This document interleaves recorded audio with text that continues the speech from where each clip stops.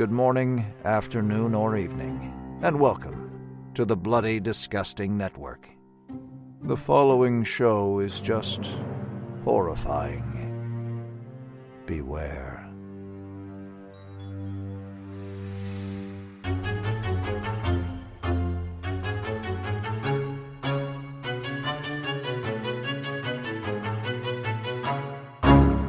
Sheriff, you're not cheating on your wife if you eat my lemon square. Your lemon squares taste like ass.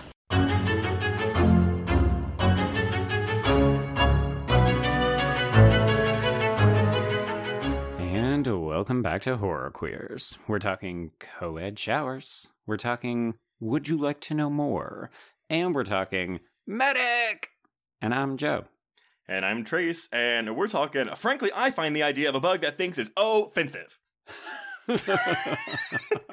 I do love that exchange between those two people. There's so many funny things in this movie. Everyone, we are discussing our second Paul Verhoeven film of the year. It's Starship Troopers. Mm-hmm. Yes, a complete 180 from Basic Instinct. Complete. And why are we discussing this, Joe? What is the special occasion? This is the 25th anniversary of this movie, which honestly really snuck up on me. It simultaneously feels old and yet not that old. I agree. So it was so funny. So I think I discussed this when we did our audio commentary on Anaconda on the Patreon. I had the VHS of Anaconda when I was 8 years old, and I would come home every day and watch it. And I had the trailers in front of that movie memorized. It was I Know You Did Last Summer, it was Fifth Element, it was The Mask of Zorro, and it was Starship Troopers. Oh man, all those movies are bangers. When we go through what was going on in 1997 to help this movie flop, you'll be like, holy shit, we said 1999 was a good year for movies, but 1997? Holy shit! It's the sweet spot, isn't it? Great year. I will say, though, that I actually hated this trailer when I was a kid. I never thought this looked good because it looked like a macho war movie, you know? Mm-hmm. And I watched this a bunch on TV as a kid because I feel like it showed on FX or maybe Sci-Fi a lot. But I could see that. Mm-hmm. Yeah, I didn't get to see it uncut a lot, but I watched it a lot. And this was probably my first rewatch in, at least 10 years. But still, all those lines that are in the trailer, they stuck out of my mind. It was like, oh yeah, that's why I didn't want to see this movie. I know that you're one of those people who advocates for not judging a film against its marketing, but the marketing for this movie is a fucking disaster. Joe. Wait, did you see this in theaters? I was trying to remember that. I think I might have. This definitely seems like a movie my dad and I would have gone to see. We were in the habit of seeing very dumb action films, which, check. Although I would argue this movie's actually quite smart. But so dumb action movies or teen comedies a la American Pie, Road Trip, that kind of shit. So this would have been in the right vein for my dad and I hitting the theater. I mean, it was right. I was going to say it's right around Thanksgiving, but American Thanksgiving. So yeah, so a month late, but sure. Well, okay. I don't want to rush us, but we have to get into how this movie came to be because everyone, if you listen to our episode on Showgirls from a few years ago, I think we made a crack where it was oh wow, yeah, Elizabeth Berkley, this killed her career, but Paul Verhoeven got $100 million to make Starship Troopers right after that movie. We 100% joked about that. And I think we even referenced it in our Hollow Man commentary where we were like, how did he convince him to let him have this much money after Starship Troopers flopped so badly, too? And I don't really have an answer for you for Hollow Man, but I do have an answer for you for this. So okay. Let's start at the beginning, which is in 1987. What? 10 years before this movie comes out. So, okay. Since the release of RoboCop in 87, its producer John Davison had wanted to develop another project that would reunite members of the same creative team, like writer Ed Neumeyer and stop-motion animator Phil Tippett. And I'm honestly not familiar with Phil Tippett. I only heard his name for the first time when that movie Mad God was doing the festival circuit last year. Oh, yes. Okay. Mm-hmm. But in case you didn't know, and by you I mean the general you, because I'm assuming you know who that is, Joe. I do, yeah. He is an Oscar and Emmy Award-winning visual effects supervisor and producer who specializes in creature design, stop motion, and computerized character animation. So on top of RoboCop, his work has appeared in the original Star Wars trilogy and Jurassic Park. Mm-hmm. Yeah, just small films only. Tiny bit. But he also worked on RoboCop, and so, they were like, hey, let's get you for, we don't know what we're getting him for yet. Yeah, exactly. Anyway, Davison struggled to progress any relevant projects, and in Neumeier, the screenwriter, had separately been struggling to develop new story ideas alongside his RoboCop co-writer, Michael Miner. The pair eventually realized that their writing partnership was no longer working, so Neumeier went off on his own and began developing a story treatment called Bug Hunt at Outpost 7, with the idea that it would be a, and I quote, a big, silly, jingoistic, xenophobic, let's go out and kill the enemy movie, but with bugs, but also a war movie, but also a teenage romance. And lo and behold, that is what we get, yes. Yep, but not quite there yet. So, let's go into the 90s. In December of 1991, Neumeier brought his idea to Davison at Warner Brothers, which also headquartered TriStar Pictures, with whom Davison had a pre-existing developmental deal. So, after discussing Neumeier's idea, Davison realized it bore many similarities to the 1959 science fiction novel Starship Troopers by Robert A. Heinlein. Mm-hmm. Okay, have you read this book? I have. It is not like this movie, although it is.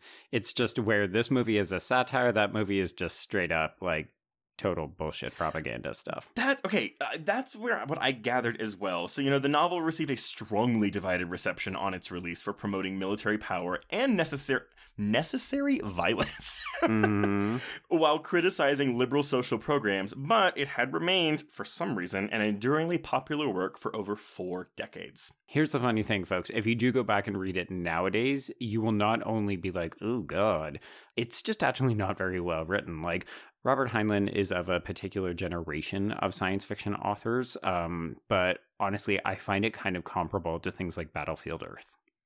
Ooh, and I've never seen Battlefield Earth or read that book, but that's the Scientology one, right? It is the Scientology one. Okay. Yeah. It's propaganda. Yeah. So Neumeier and Davison had both read the novel as children.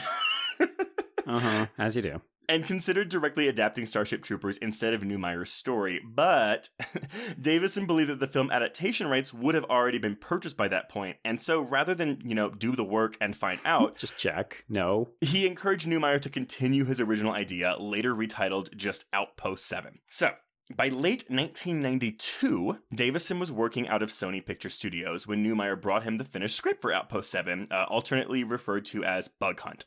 Right. Although Davison liked the treatment, it failed to impress TriStar executive Chris Lee, who flat out rejected it. Bummer. Well, when you think about it, it's like, okay, you want to spend a bunch of money on a bug movie, maybe. Right. Yeah. Who is our audience for this? Also, we all just watched Tremors flop. Yes. Oh my God. Good point. Which actually, the orange blood of the tank bug in this, I was like, ooh, graboid blood. Right. Undeterred, though, Neumeier and Davison decided to research the film rights to Starship Troopers, believing the more well-known IP would change Lee's mind. So they learned they were available and instead pitched making Starship Troopers, which made Lee more receptive, but they also received broader support from the other executives, including TriStar head of production Mike Medvedev, who had been similarly supportive of making RoboCop. So, with the studio's support in place, the rights to Starship Troopers were purchased, and Neumeier began adapting his Outpost 7 script to more closely fit Heinlein's novel. So, progress on the adaptation remained slow for the next few years because, and oh my god, TriStar began irregularly replacing executives, including Medvedev, their big champion. Right. Yeah, that'll fuck you up.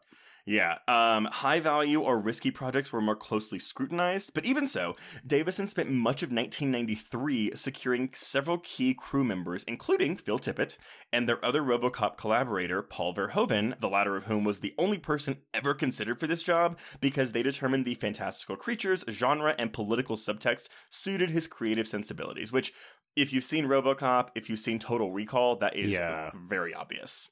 Yeah, I mean, he is a really good fit for this property. And also, in addition to not being afraid of pushing people's buttons, he can handle the technical stuff. Like, I'd like to think of him and Robert Zemeckis as people who are, they're going to take on a project that's going to stretch them. Maybe James Cameron, too. That's actually I've never even thought to put Verhoeven in that same ballpark because I guess while Verhoeven's movies are filled with special effects, I always think of him more as like a director than like a special effects guy, Yeah, I mean, he takes on less commercially viable pictures. Like, I would argue Zemeckis is very much in that Spielberg camp where he knows what's going to make money, whereas Verhoeven's kind of like, I will tell you what I would like to do, and it might offend you, but also I'm going to make it give me the money. Yeah, I think that's the thing. I always find Verhoeven's work, no matter how good or bad, inherently interesting, whereas with Zemeckis, I'm kind of like, meh. It's touch and go. Yeah. Yeah.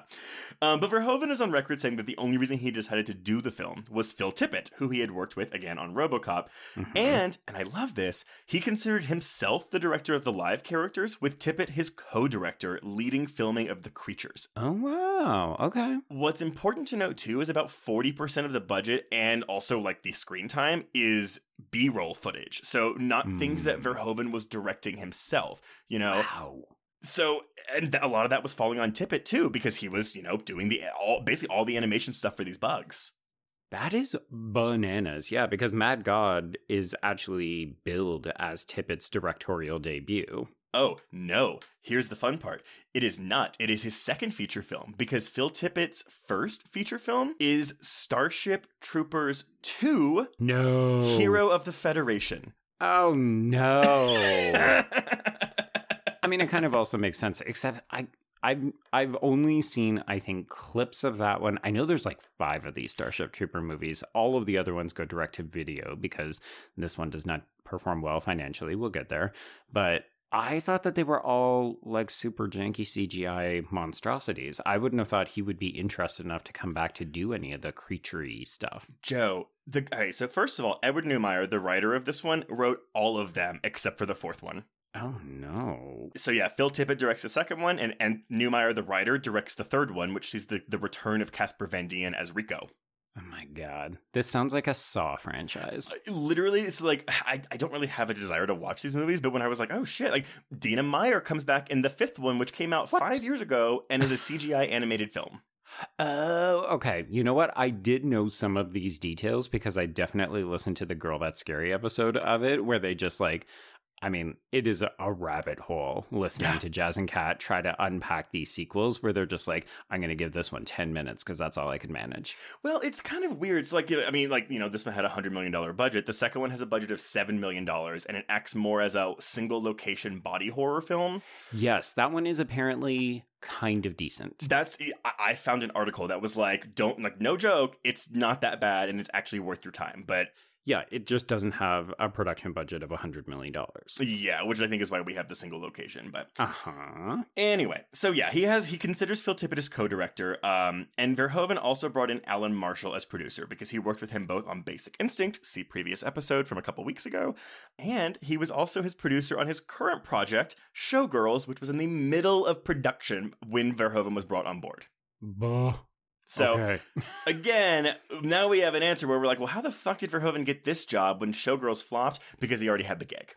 Right. And they probably realize, oh, we're too deep into this. We've sunk too much money into this. We just need to push through. Oh, just wait. So, Neumeier began adapting the Starship Troopers novel at the beginning of 1993, and he was initially concerned about how to translate the tone of Heinlein's work, especially given the controversy surrounding the novel that identified Heinlein as alternately a conservative, militarist, libertarian, and fascist. Yep. All of those are true. It's in the book. 100%. He wanted to write about fascism, but he didn't know how to do it successfully. Even so, he and Davison, again, Mr. Producer Guy, wanted to faithfully adapt the novels and Heinlein's viewpoint. So then I'm kind of like, wait, that doesn't make any sense, because if you want to adapt his viewpoint, you want to make the movie fascist. Yeah, exactly. Yeah. So anyway, even so, he struggled adapting certain aspects, finding the first and third acts of the novel to be narratively strong, but the middle act, focusing on Rico's boot camp experience, to be a lengthy piece that preached to his readership, which would not make for an interesting film. Yeah, because it's all about like why you should be a part of the military and how the military is always right. And also gently homoerotic, if we're being honest, because it's all about Rico's relationship with older men. Yeah. And I really, I despise boot camp scenes because I just don't like, it's one of those things where I'm like, why would anyone subject themselves to this? But this movie will explain that. There we go. So he identified the elements he considered essential, including the high school opening, boot camp, battles, and the underlying philosophy and sociopolitics, and compensated for the novel's second act by expanding on sequences such as the high school romance, which some people don't like. It's true. Yeah. The first draft was completed on July 8th, 1993, and remained generally faithful to the novel, including a secondary alien race known as the Skinnies, a jet-assisted traversal method called the Bounce, and power armor, which granted the troops superhuman strength. And they even sent a copy to Heinlein's wife, who he's dead at the time. Right. She's like, oh, it's good. Like, she approved, which I love that we do this when authors die. We just send it to their wives and say, like, what would he think of this? Sure, you don't have a personality, but you were married to this very well-regarded man, so you should know. It's, oh, God. Like misogyny, it's just everywhere. Everywhere. So that's draft number 1. But as development progressed, many aspects would be changed or removed, in part because of financial reasons, but also because of Verhoeven's influence. Verhoeven tried to read the novel, but, and I quote, stopped after 2 chapters because it was so boring, it really is quite a bad book, and it's a very right-wing book. Oh my God, I love him so much. Just telling the truth. They're adapting this right-wing fascist novel and bringing in a very liberal European director. Who hates the source material. Yes, exactly. I love it. It's so good. So he had Neumeier, again, instead of finishing the book, he had Neumeier summarize the narrative for him. I love that. I don't want to do the homework. Just tell me the synopsis. So yeah, he found it militaristic, fascistic, and overly supportive of armed conflict, which clashed with Verhoeven's childhood experiences in German-occupied Netherlands during World War II. Yeah, that'll leave a fucking impression on you. And I love, I mean, so I don't love that happened to him, obviously, but like, I love that he has that viewpoint to be like, no, we're gonna change this. So he decided he would use the basic plot to satirize and undermine the book's themes by deconstructing the concept of totalitarianism, fascism, and militarism. Okay, so by 1994, the studio had still not agreed to move Starship Troopers out of the development phase and into pre-production. So key crew members, including Davison and Verhoeven, decided to produce test footage to demonstrate their intended visual style and tone. Right. Verhoeven was busy filming Showgirls at this point, but he was still determined to direct the sequence himself. So the resulting scene, which was dubbed The Bug Test, was filmed on July 21st, 1994, and cost $225,000 that was provided directly by TriStar Pictures. Okay. Had a 30-person crew and was shot by John Hora, who shot The Howling, Gremlins, and Matinee for Joe Dante, by the way. Nice. The sequence depicts a soldier, played by Olympic gold medalist Mitch Gaylord, being pursued and killed by 2 warrior bugs. And they finished the visual effects by September and screened it for TriStar executives in early October 1994. So again, this is almost 3 whole years before the movie comes out. Right. Okay.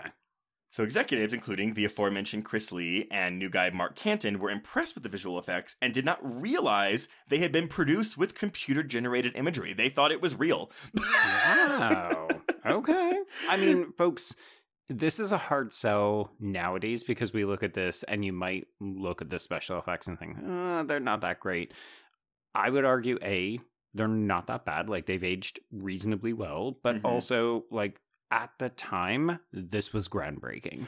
And I actually think, we'll talk about it when we get into the plot, but like, you know, we have a lot of close-ups, and this is going to sound weird. So one thing I hated about A Quiet Place from a couple years ago was that, you know, we had these CGI creatures, which didn't look very good, but whenever we had a close-up shot of them, it was still bad CGI instead of a close-up of a model. And this movie avoids that. We do get models when we are close-up, especially on the brain bug. Right, yes. So, okay, they approved moving into pre-production, but others remained non-committal on providing any substantial funding as, according to Neumeier, they did not understand the project. And I think that this is something we see a lot when it comes to satire. Yeah, and particularly this film. I mean, I know that you're going to walk us through how it was received, but it generally seems like people don't always understand what this movie is trying to do. So I'm not surprised that its own executives struggled with that as well. I agree, but I'm not going to lie. Like, watching this movie last night, I was like, this is obviously and I'm not saying that to be like a dick, but like, this is obviously satire. Yeah, it's a little surprising. I've actually got an academic article that kind of goes into why people may struggle with it. So we'll see how you do with that. So by 1994, Verhoeven was still filming Showgirls, but he remained active in that second draft. So again, this is kind of like while this short film is being made and like we're doing the second draft. Among his suggestions was to introduce a romantic subplot between Rico and Carmen, but then he also said, oh, we should combine the male character of Dizzy with a Neumeier-created female called Ronnie, who was romantically interested in Rico. And I actually think that was probably the smartest decision. Maybe not even for the romance, because I feel like she's kind of predatory, but right. She is, yes. But I like that we have this like kind of butch, badass female woman who is a woman doing this in the movie. Yeah, and it supports the kind of utopian underlying piece that reinforces the satire for me, because it's like men and women in this world are equal, racial inequalities are like mostly avoided. So this idea that Diz could be just as good as Rico is like supportive of this idea that like, oh, well, this is why you would buy into the Federation, because it just eliminates all of the kind of social inequities. Yeah, exactly. So this in turn led Neumeier to develop a romantic triangle between Dizzy, Rico, and Carmen, and another one between Rico, Carmen, and Xander. So other aspects were removed, like the skinnies, the other alien race, because Verhoeven thought too many alien races would be confusing. Yep. But the most substantial change, which I think is really funny, is making the enemy more insect-like, as Verhoeven did not want to see, and I quote, a bug with a gun in his hand. Yeah. Were the bugs, like, I guess, were they like the District 9 bugs? I'll be honest, I can't remember how they were sort of visually coded, but yeah, that's probably a fair approximation. Okay.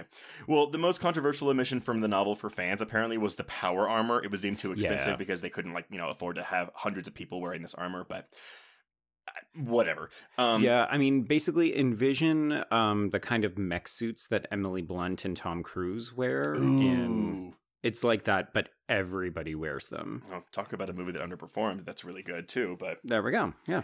But also, as development continued, any further increase in cost risked the production being canceled entirely. So again, literally from day one, this thing is like, we might cancel this movie. Right. I mean, I'm surprised that they even got it as far as they did, considering it sounds like they were very trepidatious about actually moving ahead financially. Yeah. So, okay. Verhoeven described the final script as being about contemporary American politics, such as the lack of gun control and increasing capital punishment under Texas Governor George W. Bush. What? That's, I was in Texas during that time, so woohoo. Yay. He believed that all that could potentially lead to fascism. And in his words, the characters of Starship Troopers were fascists who don't know that they are fascists. Uh-huh. His reasoning being that if he told the world that a right-wing fascist way of doing things didn't work, no one would listen to him. So he decided to make a perfect fascist world. Everyone is beautiful, everything is shiny, everything has big guns and fancy ships, but it's only good for killing fucking bugs. So...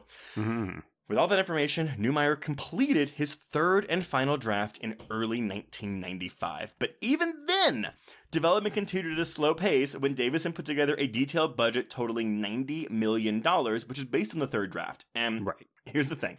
Davison said TriStar was reluctant to provide this amount, often bringing up the financial failure of the $200 million budgeted Waterworld from 1995.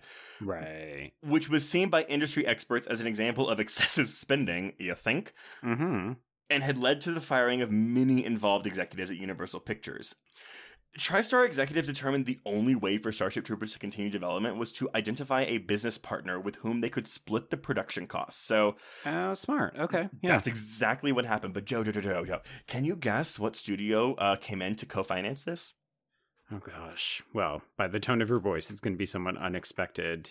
Is it going to be fucking Miramax? No, but it is someone that that Tremors was offered to and they passed. Ah. He eventually attracted the interest after showing the bug test proof around. He was shopping it around. Got the interest of Walt Disney Studios. A meeting was held with, among others, Canton and Mark Platt from TriStar owner Sony, Disney's head of motion pictures Joe Roth, Paul Verhoeven, Davison, and Marshall, and an agreement was made that the studios would produce Starship Troopers via TriStar and Disney's Touchstone Pictures, splitting the budget costs and box office profits evenly. In exchange for Touchstone receiving all distribution rights to the film outside of the US and Canada, and each studio was also given creative input on the film and its marketing. Ooh. Yeah. That's a tricky one. Yep. I mean, when you got TriStar and then fucking Disney about this R-rated fascistic satire bug movie. Yeah. Ooh, that is weird. Because even as you said it, I thought, okay, well, we have seen Disney take some big swings, but generally they're not in the R-rated arena for this, right? Well, like, and I that's guess why, I'm... And well, that's why they have Touchstone, but it's at Right. the same time, it's still kind of like, but this just seems, especially when they passed on Tremors, right? Yeah, like, Tremors and Arachnophobia feel like they could be of the same ilk, and that was surprising when they didn't bite on Tremors, but this is like a very different beast. Yeah. So, okay, now we are finally out of development and we are into pre-production, Joe. Mm-hmm. So under the company name Big Bug Pictures, the Starship Troopers team were provided with a large suite in the Astaire building on the Sony lot from which to work. And while pre-production began in earnest by September 1995, after Verhoeven concluded work on Showgirls, he had spent several months producing over 4,000 storyboard images on the script. And wow. Conscious that the arachnids, among other CGI elements, would be added after filming, he wanted a detailed image of how each scene would be set out during filming. And this is something that you do see. I mean, I think you saw it more back then than you do now. I feel like storyboarding isn't as common now. But I love that, this is like his first really big CGI film, and he's like, I'm gonna fucking do my homework for this and prepare. Right, yeah, because you have to know how to shoot it and how it's going to look at the end, because how else are your actors going to move around, and then you have to integrate them in. Well, and because this is the early days of CGI and there is so much CGI in the film, we're running into like a Scooby-Doo situation where it's like, here's a tennis ball, act with it, and apparently it was not easy. No, I can't imagine it was. Many key crew members were hired during 1996, including Verhoeven's longtime cinematographer, Jost Vacano, and I apologize if it's supposed to be Yost, it might be. But he worked with him on RoboCop, Total Recall, and Showgirls. So again, we have another case of a director just keeping his crew around. Right. Tippett also began hiring the nearly 100 additional staff required to realize the arachnids. Okay. I don't normally talk about location scouting in these episodes, but I did want to say that of the many locations scouted, many were government-owned lands like national or state parks, because they were looking for something that could be Clendathu, the arachnid planet. Mm-hmm. This was made difficult by an extended period of U.S. government shutdowns in 1996, which were the result of conflicts between Democratic President Bill Clinton and the Republican Congress over funding for education, the environment, and public health in the 1996 federal budget. And these shutdowns made obtaining the necessary filming and associated permits protracted because they were looking at government land. My God. It's a funny sort of, just as a sidebar, it's a funny observation of, oh, well, I guess the movies are political, even in completely unexpected ways. Exactly. Luckily, they eventually discovered Hell's Half Acre just outside of the town of Casper, Wyoming, which offered, and I quote, colorful buttes and pinnacles, which could portray the alien planets of Clendathu and Planet P. But the location was remote, being about 45 minutes from the Astaire building they all were working at, or housed at. Right. So it required an hour drive every morning at 5 a.m. Whew. And you want to make movies. I know, God. I honestly, I don't think I could do it. I think I would, if I went to LA, I'd be chewed up and spit out. But it offered other logistical challenges, as it was generally underdeveloped land, and so the production had to build roads for the trucks carrying their gear into the canyons for filming. Wow. Anything that could not be driven in had to be lowered by helicopter, but hey, the local government was supportive of the project, helping subsidize the cost of building the roads and the camp. I know, Wyoming, who would have thought? While all this is going on, Davis remained concerned about the studio's ongoing executive turnover, because that's still happening, and its inconsistent commitment to funding. Again, saying, he always felt the plug could be pulled on them at any minute. Whereas Verhoeven was like, no. Like, because of all this turnover, they weren't paying attention to us. And by the time they noticed it, it was too late to cancel it. Interesting. What a difference of opinions, right? I know. I truly have no idea who could be in the right there. Or maybe it's a combination of both. I don't know. Uh-huh. I mean, as we've seen this year, sometimes studios will pull the plug on like $100 million project, even if you're super far along. Or cough, like Batgirl. It's completed. Yep. But I give the tip of the hat to Verhoeven, because he probably has more experience dealing with these kinds of high risk projects. Probably so. And so, hey, we're moving into casting now. But in casting Starship Troopers, Verhoeven wanted a cast who visually embodied the Caucasian, blonde, blue-eyed, and beautiful image he had perceived in Nazi propaganda films like 1935's Triumph of the Will and 1938's Olympia. Yes. And folks, another sidebar. Because one of the running jokes that people have when you watch this movie now is that all of the Earth scenes are set in Buenos Aires. And people are like, what the fuck? This doesn't make any sense. Yeah, Verhoeven knows. White people have taken over the world. Yeah. And also the most likely to be fascist. Yes, and Verhoeven described it as an idiotic story. Young people go to fight bugs, so he felt the human characters should have a comic book look to them. Which I love. Can you imagine your director saying, well, the reason I cast you is because you look like a Ken doll and you've got a personality to match. Hi, Casper Van Dien. Well, so that's the thing. Like, apparently, there's a quote from Verhoeven like years after this came out where he said that the film could have benefited from casting actors for their ability instead of their looks. And I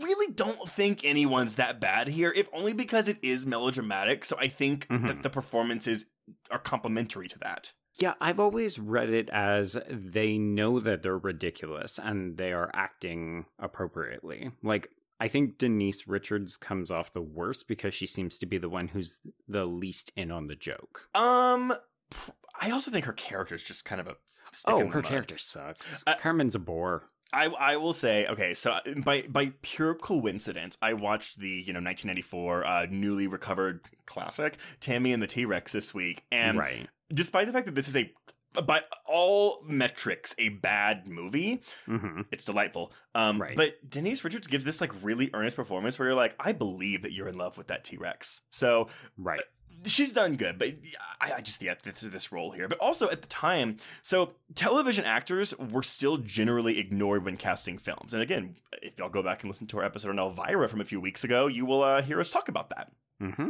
The production looked at shows like Melrose Place and Beverly Hills 90210, which featured young, photogenic, but less well-known actors like Casper Van Dien, Denise Richards, and Dina Meyer.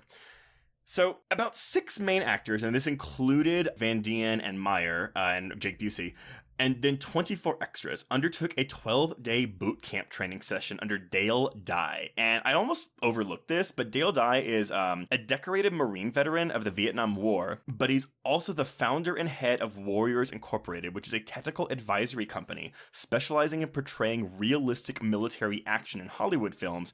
And he also did all the work on the HBO miniseries Band of Brothers and the Pacific, and video games like the Medal of Honor series. Okay. So he knows his shit, is what you're saying. He does. So the boot camp taught basic combat skills and tactics as Dye perceived how they may have evolved centuries in the future. Activities included a daily 3-mile run and other physical training in the very thin air of the area, which was 6,000 feet above sea level. Oh, God. I know. With harsh conditions including 2 feet of snow and ice following a blizzard, windstorms. Some people did drop out, but this is what I love. As Denise Richards was not in the infantry cast, she did not have to participate, but she chose to anyway because she thought it would be important, and it helped her, Van Dien, and Jake Busey bond while huddling together for warmth during the blizzard. Wow. Okay. You know what? Trooper for her. And again, like with my Denise Richards kick right now, like I've been looking at just interviews with her. She is, like more recent interviews, she's so gracious and kind when talking about her past works on films. Like she'll acknowledge when it's like silly or stupid, but she'll be like, but I had a fun time. Like, and I want to meet her so bad. Well, you need to talk to Michael Verratti then. He works with her somewhat frequently, so he's always had really, really nice things about her. Oh my God. I mean, she seems wonderful. And she almost made me start watching Real Housewives, Joe. So close. The Real Housewives connection keeps coming up, and yet we just will not take the hook. Won't do it. Okay, so principal photography began on April 29th, 1996, with 6 weeks of filming in Hell's Half Acre. The location, again, featured extreme weather, but we outside of the blizzard, we also had very warm days with frigid evenings, and it took a toll on much of the on-site equipment, requiring various replacements to be flown in on a regular basis. Cha-ching. The location was also beset by torrential rain, again blizzards, and windstorms with wind up to 80 miles an hour. The site had to be evacuated temporarily after rain mixing with the bentonite in the ground created a slick surface, so they literally had to just evacuate everything. After the rain stopped 2 weeks later, miles of electrical cable, some equipment, and even cars had been lost under the mud. But even so, only a few days were lost to the weather as a local warehouse had been converted into a soundstage for backup scenes to be filmed. But the weather conditions also took their toll on the crew, with respiratory illnesses, exhaustion, and heat stroke from wearing heavy costumes in the 115-degree weather. That's 46 degrees for you, Joe. Oh, wow. Okay. Dozens of people per day were treated for the ailment, and production had to be shut down for a week at a cost of $1.5 million a day after it affected Jake Busey. Yikes. On top of all that, we had some other issues. Over the Memorial Day weekend, an incoming driver crashed into a car transporting several crew members and Casper Van Dien. The driver of the car and 2 crew members were killed. Holy shit. Another incident saw an intoxicated crew member say the word bomb out loud on a flight back to LA, which led to his arrest, the plane not taking off, and the other crew members left behind, which lost them a day of filming. Oh, boy. I mean, you can't make this shit up. So despite the difficult conditions and obstacles, principal photography concluded after 6 months of filming, generally 6 days a week. We're ending on October 16th of 96, which is honestly, all things considered, not very long after the intended finishing date. And then second unit filming concluded a week after on October 23rd. And again, yeah, it is estimated about 40% of Starship Troopers constituted second unit film scenes. That is astronomically high. I know. So everyone, again, whenever there is not a main actor on screen doing something, that's second unit. So watch this again and try to just mark it out. Right. Post-production began in late October of 96 and lasted for almost a year, concluding in August of 97, and this covered editing, music, and effects. We had 2 editors, Mark Goldblatt and Caroline Ross, and they said that Verhoeven was very collaborative, allowing them to interpret his footage in their own way and even allowing them input during filming on how special effects may be staged. But the issue was, Verhoeven was conservative with what he filmed and generally only captured what he wanted with no coverage whatsoever. So, oh dear. While they had like free reign, they also didn't have many options. They didn't have a lot to work with. Yeah, exactly. About half of the budget for Starship Troopers was dedicated to realizing the required 500 special effects shots in the film. So, okay. Tippett Studio was mainly responsible for producing effects related to the arachnids, while Sony Pictures Imageworks was tasked with spaceship effects. Davison wanted to use other studios because he knew that Sony was fucked. But it was made clear to him by studio executives that the film would not receive financing without using the in-house studio. So this caused problems.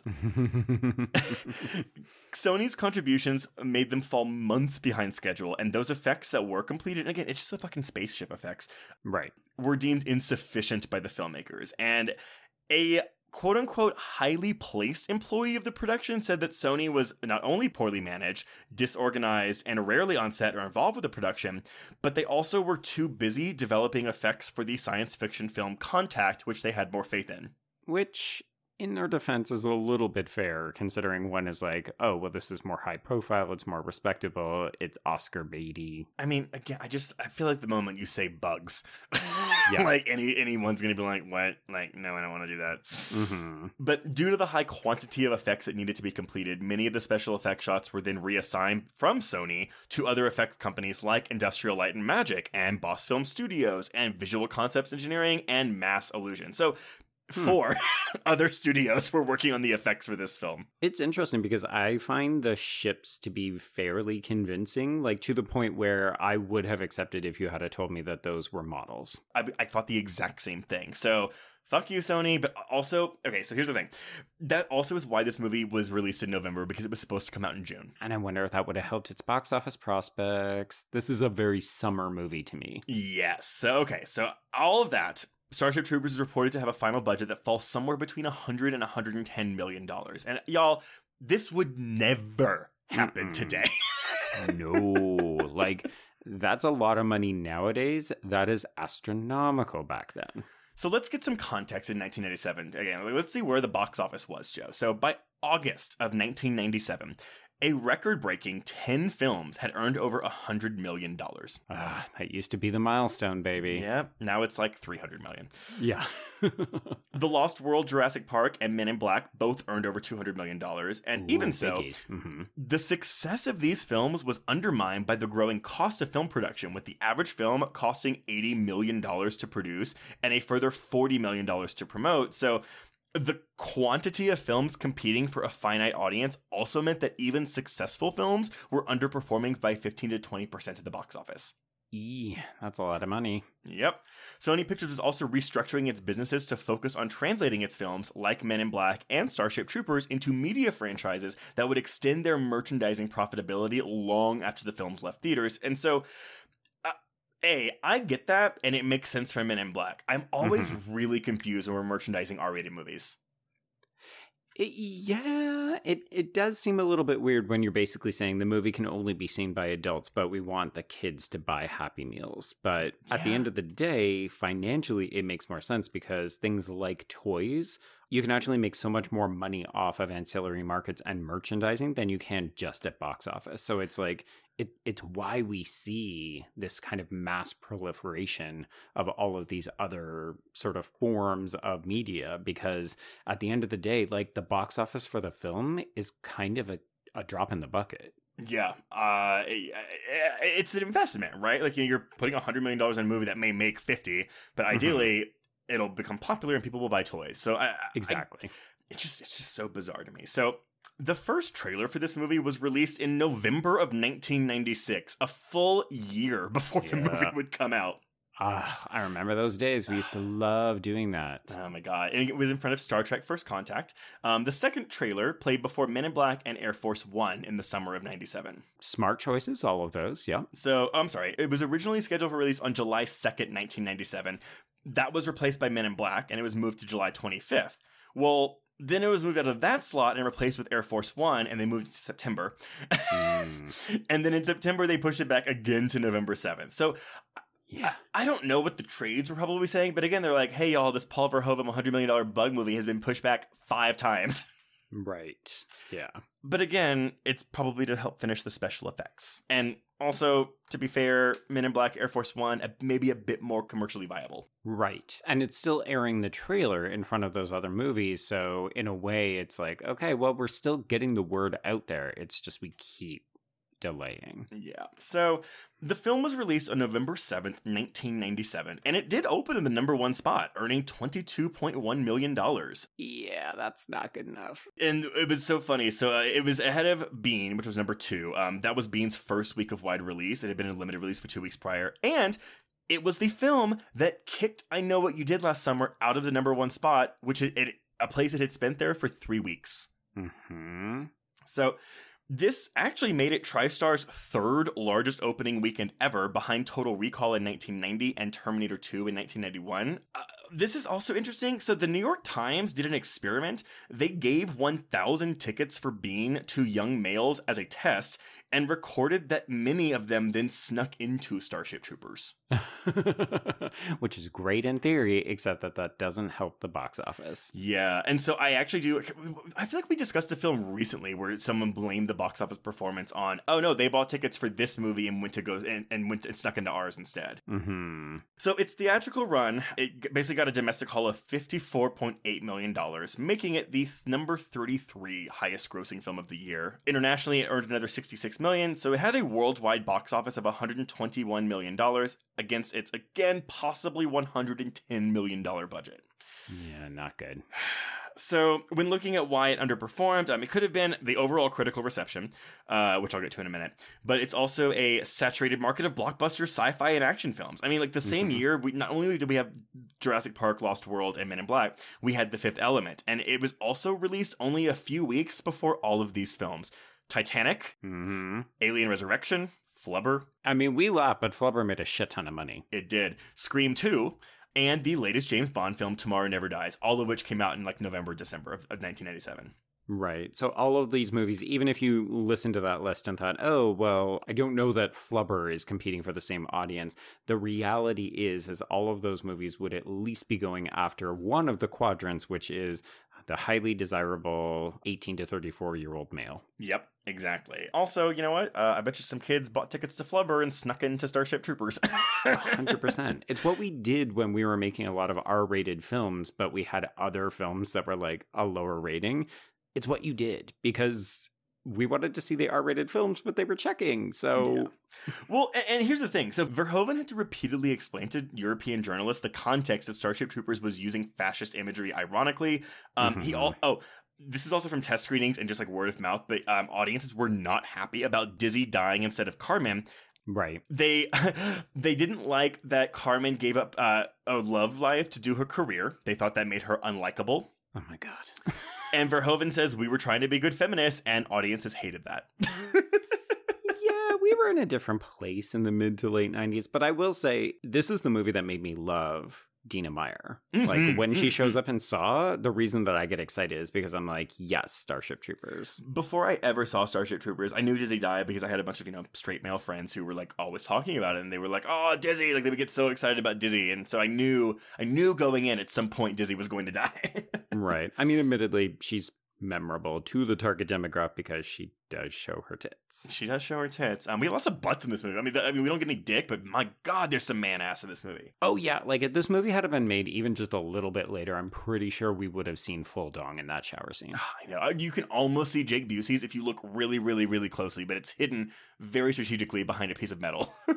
Yeah, his hair is a big no-go for me in this movie, so I'm going to pass on that, actually. There's something so charming. We'll get to it when we talk about the military, but So yeah, this film received generally negative reviews at its release. It was dismissed by critics and audiences alike. Cinema score, we got a C+ from audiences. Rotten Tomatoes, so now we are looking fine. Like we are at a 67% on Rotten Tomatoes, average score of 6.3 out of 10, and this is part of its, reappraisal as people have realized over the years, oh, this is not pro-fascism. It's actually meant to be funny. Exactly. And then, of course, Letterboxd users, we got a 7.4 out of 10. So Letterboxd is on point. There we go. But again, yeah, many reviewers didn't interpret Starship Troopers as a satire, believing many of its fascist themes were literal. Some common critiques, we got a pro-fascist film made, directed, and written by Nazis. The film was spiritually and psychologically Nazi and born of a Nazi-like imagination.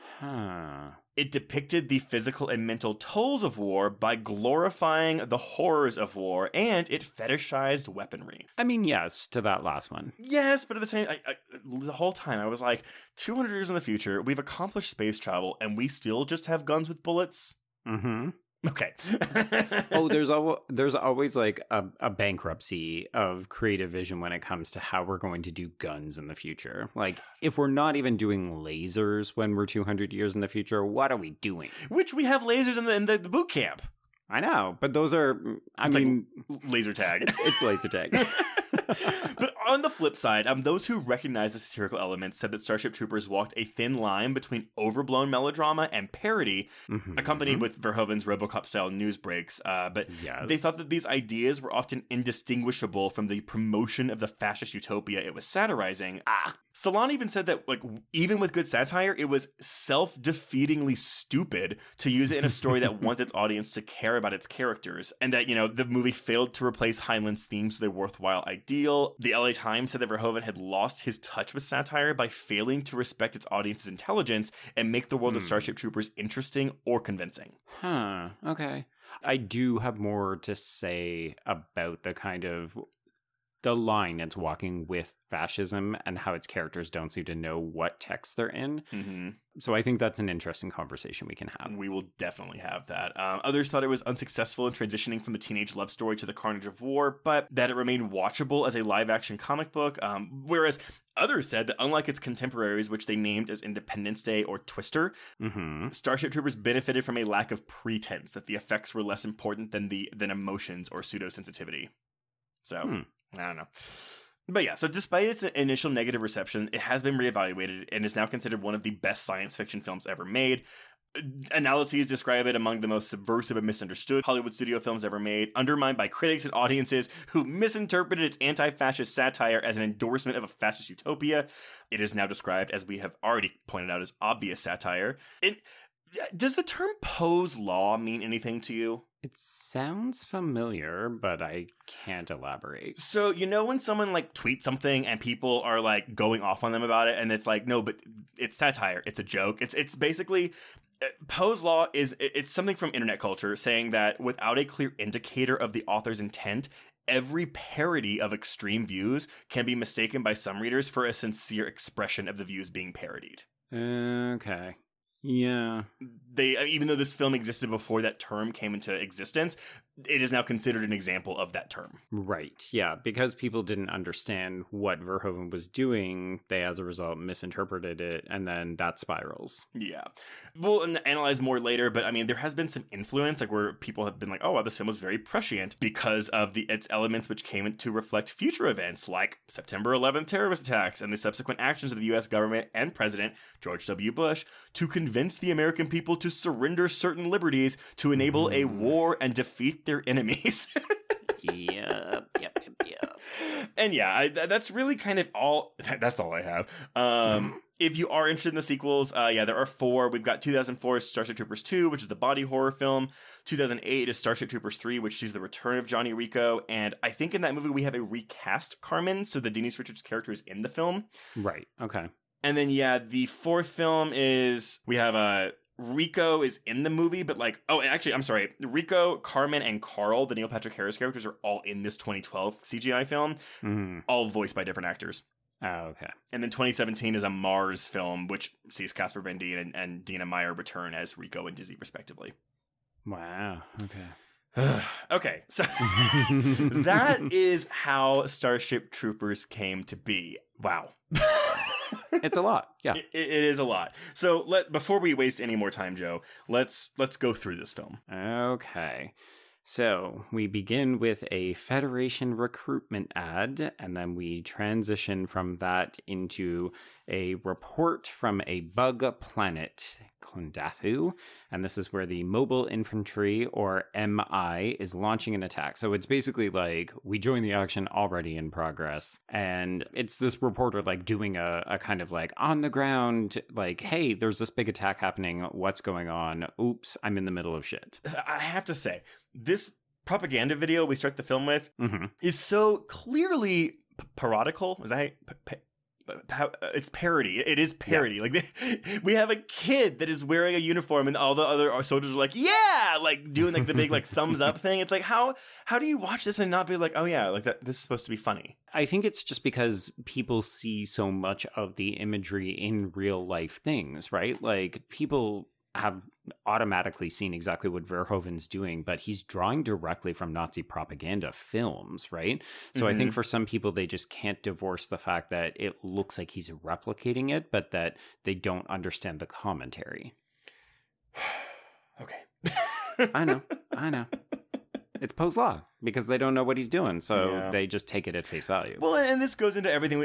What is something we've said since we started the podcast, where it's like, intent doesn't matter once it leaves the creator, and that, unfortunately, I have to stand by our words with that. And it's like, is Verhoeven not doing a good enough job conveying his intent here? But to clarify, like, people did catch this, right? Like, you can read a lot of academic pieces, and several of even like the kind of salons, the Roger Eberts and that kind of stuff, like a bunch of regular critics will note that these, especially these sort of adverts, the FedNet pieces, they're drawing from Frank Capra's Why We Fight videos. And also, obviously, Leni Riefenstahl's epic Triumph of the Will. Okay. And we'll talk about that a little bit more as we go. Okay, so we're on Clondathu. We've got this big attack sequence. We're introduced to Johnny Rico, but we don't really know who he is at the time. And we just get to see him get wounded. And then we flash back 1 year to... Wait, we're in media res. Are you okay with this opening? I'm okay with it because we don't know who any of these people are. Like, if we had spent a bunch of time to introduce it and then be like, oh, and now let's go back. Like, this is very brief. I think also the fact that Casper Van Dien is like honestly, I think the first time I saw this, I didn't realize that was Rico in this opening scene.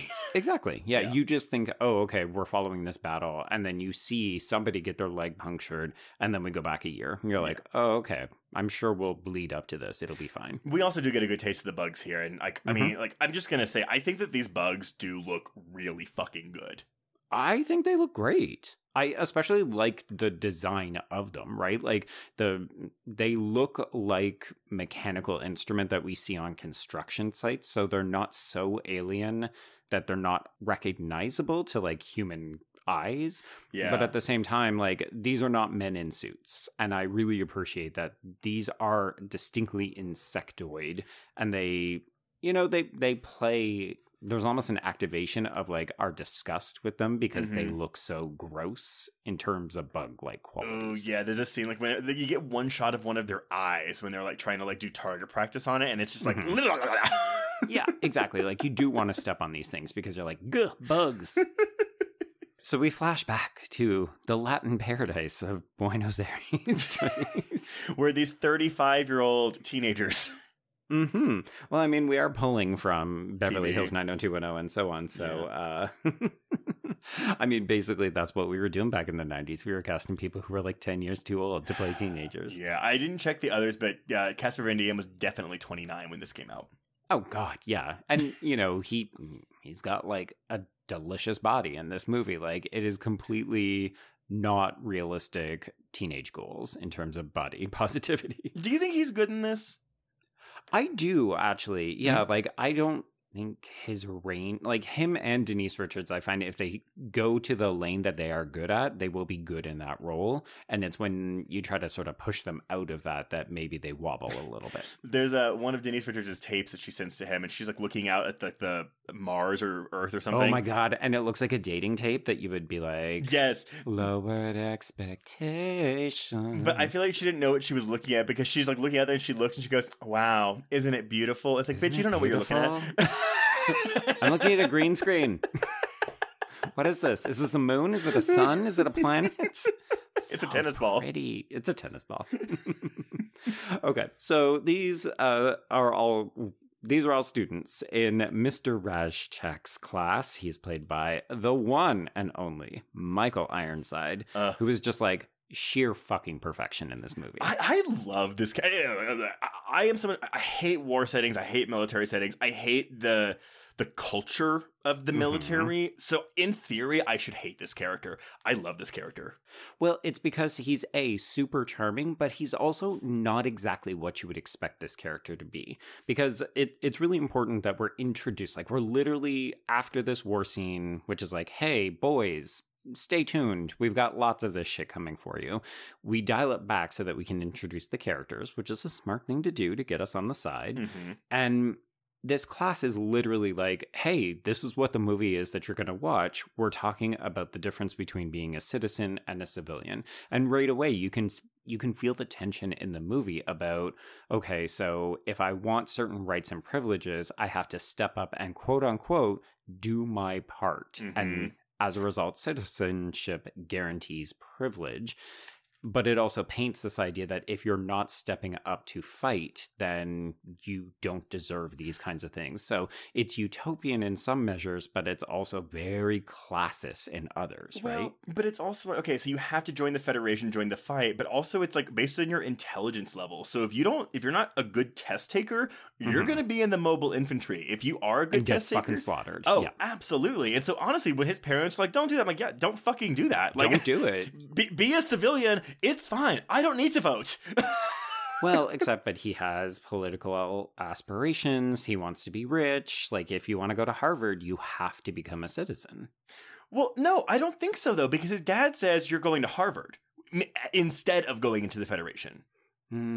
But later on, we learned that like there's another character who also wanted to go to college, and if you can't afford it, then you have to be a citizen. The difference is that Rico is fucking rich. And that's the thing, though. So again, the parents are so against him becoming a citizen, but they're civilians, but they're rich. They're super rich. I need to know how they got rich. because I always look at his dad and I'm like, you look like a tech mogul. I'm assuming that you just like did a patent of something. Based on the world building that we have in this movie, I would assume that it would be hard to become rich if you were not a citizen. I mean, even the redheaded chick later, she's like, oh, I joined because I want to have a baby. And it's easier to get a license if you're a citizen. Like, you have to have a license to have a baby. Yeah, it's called eugenics. So, yeah, I wish there was a bit more. I guess I don't need it. You want the world building, right? Like, you want to understand how this society came about. But the film, it gives us tasters of that, but it doesn't really flesh out how you would operate. Like, really, there's only one real route. That's what this movie advocates for. Yes. Like, you have to go into the Federation. Yes. And it's so funny because, again, I hadn't seen this movie in at least 10 years, probably longer. And I definitely didn't pick up on most of this stuff when I was in middle school or high school. And so watching this, I was like, oh shit, like we really do have like a world here. Yeah, we absolutely do. It's just that it's not spoon feeding us, which is a weird thing to say when you look at the way people treat this film. Like, oh, it's a cotton candy monstrosity that's intended, just to fetishize boys in the military. And you're like, no, like... It bothers me when people dismiss this movie as stupid, because I don't think it's stupid. No, I agree. I mean, look, even Paul Verhoeven described the concept of this movie as stupid, but that's why he's injecting all this stuff into it to make it not stupid. Yeah, like, to me, the stupid is the sweetness that allows you to sneak the medicine in. Yes, absolutely, absolutely. I mean, it's so funny because imagine all the right-winger, like, teen boys who would go to see this because, ooh, bugs die. And they're slowly being snuck this message of anti-fascism. Exactly. Well, presuming that they're smart enough to pick up on it. Which, and that's the other thing, too, right? You have to have, like, a modicum of intelligence, apparently, to pick up on the satire. Well, okay, so let me bring in a sort of gentle counterpoint to why maybe some people don't pick this up. Okay, so I'm going to draw from a chapter in a book called Hollywood Aesthetic, Pleasure in American Cinema. It's written by Todd Berlinger, and the chapter is Genre and Ideology in Starship Troopers. And specifically thinking about the Michael Ironside Radchuk character, he says, no straightforward ideological proposition can make sense of the classroom scene because genre cues point in two opposing directions. So Berlinger's main thesis in this entire chapter is that audiences are confused because the film seems to be doing two different things all the time. So specifically about this character, this classroom scene makes Radchuk look alternatively like a liberal educator or that he's speaking fascist ideologue. So he's an entitled dictator who's spouting this fascist propaganda, but he's also like, no, let's have a debate about it. Like, he actively wants them to talk it through with him. So in this way, Starship Troopers is derailing efforts to follow its ideological position, and it's making it difficult for audiences to identify the film's meaning. So we're looking at this for genre clues, and we're getting confused by this guy who's saying, like, no, so war is really the most important thing. Like, conflict, hard conflict has settled more disputes than anything else in the world. But he's also coming off like he's fucking an open-minded liberal educator. Like, let's have a public debate about it in the class. So it's confusing for us as an audience. Like, is he fascist or is he open-minded? Yeah. I mean, the media literacy, everyone. Sure, when you boil it down. Yeah. So within this class, we meet Rico's admirer, Diz, or Dizzy, played by Dina Meyer, as well as his wannabe pilot girlfriend, Carmen, played by Denise Richards. And she is obviously like they're dating, but she's already aloof. So you can get a sense of like, Diz is too into Rico, and Carmen is like, you're fun, and I like to fuck you, but I've also got these big plans. I mean, and here's the thing, though. Like, I don't fault Carmen for picking her career over her romance, but she is kind of a bitch for leading it. I mean, it's a thing where I don't really think she knows she's leading him on, but I think she's checked out without realizing she's checked out. Right. Like, the thing to do would have been at this graduation dance when they're all going off to decide, like, what the future holds for them. She should have been like, you know what? I really want to be pilot, and that means career, which means don't follow me into the Federation. But it's very high school, right? Like, oh, we go to college. Oh, We're gonna have a long distance relationship. It's gonna be fine. No, I'm really sorry. That doesn't work 99% of the time. Well, and even this pledge that she makes with Rico, but also Carl, the Neil Patrick Harris character, you know, they do this thing where they're like, let's say we're always going to be friends. And you're just like, oh, Jesus, that is so fucking high school. Like, the minute you turn your backs on each other, you've already forgotten about this friendship because it's not real. We should also point out that we have a delicious cameo from Golden Girl Rue McClanahan as this biology teacher. So as Carmen is trying not to vomit and Diz is like making fun of her and Rico is completely oblivious to everything that's happening. Yes, we have a Golden Girl who's like, these are the perfect specimens. And she looks like a Nazi doctor. Yes. Oh, man. I didn't recognize her when I was watching the film until like I was looking at my shit. I was like, oh shit, that was Rue McClanahan. But it's that like that hairstyle she has, like that slicked up hair. It's quite severe. Severe is a great word. She basically looks like the Nana from Ready or Not. Yes, that's it.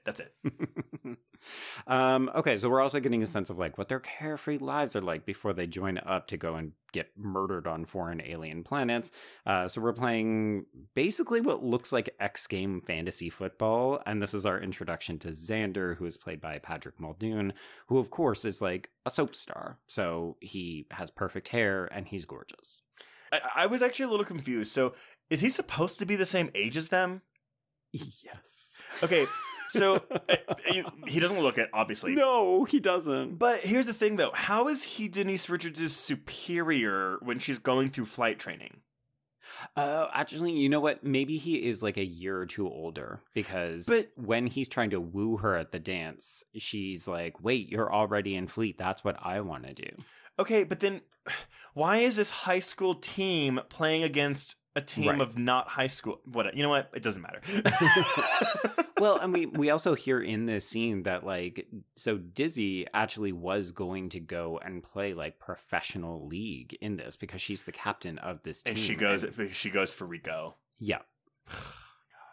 Well, just like, folks, do not follow your high school sweetheart into bad decision making. It didn't work for Felicity, and it will not work for you. And it's obviously not the same in our world, but like, you know, I mean, a problem I'm going to say with the United States military is that, again, they entice people because you get money out of it.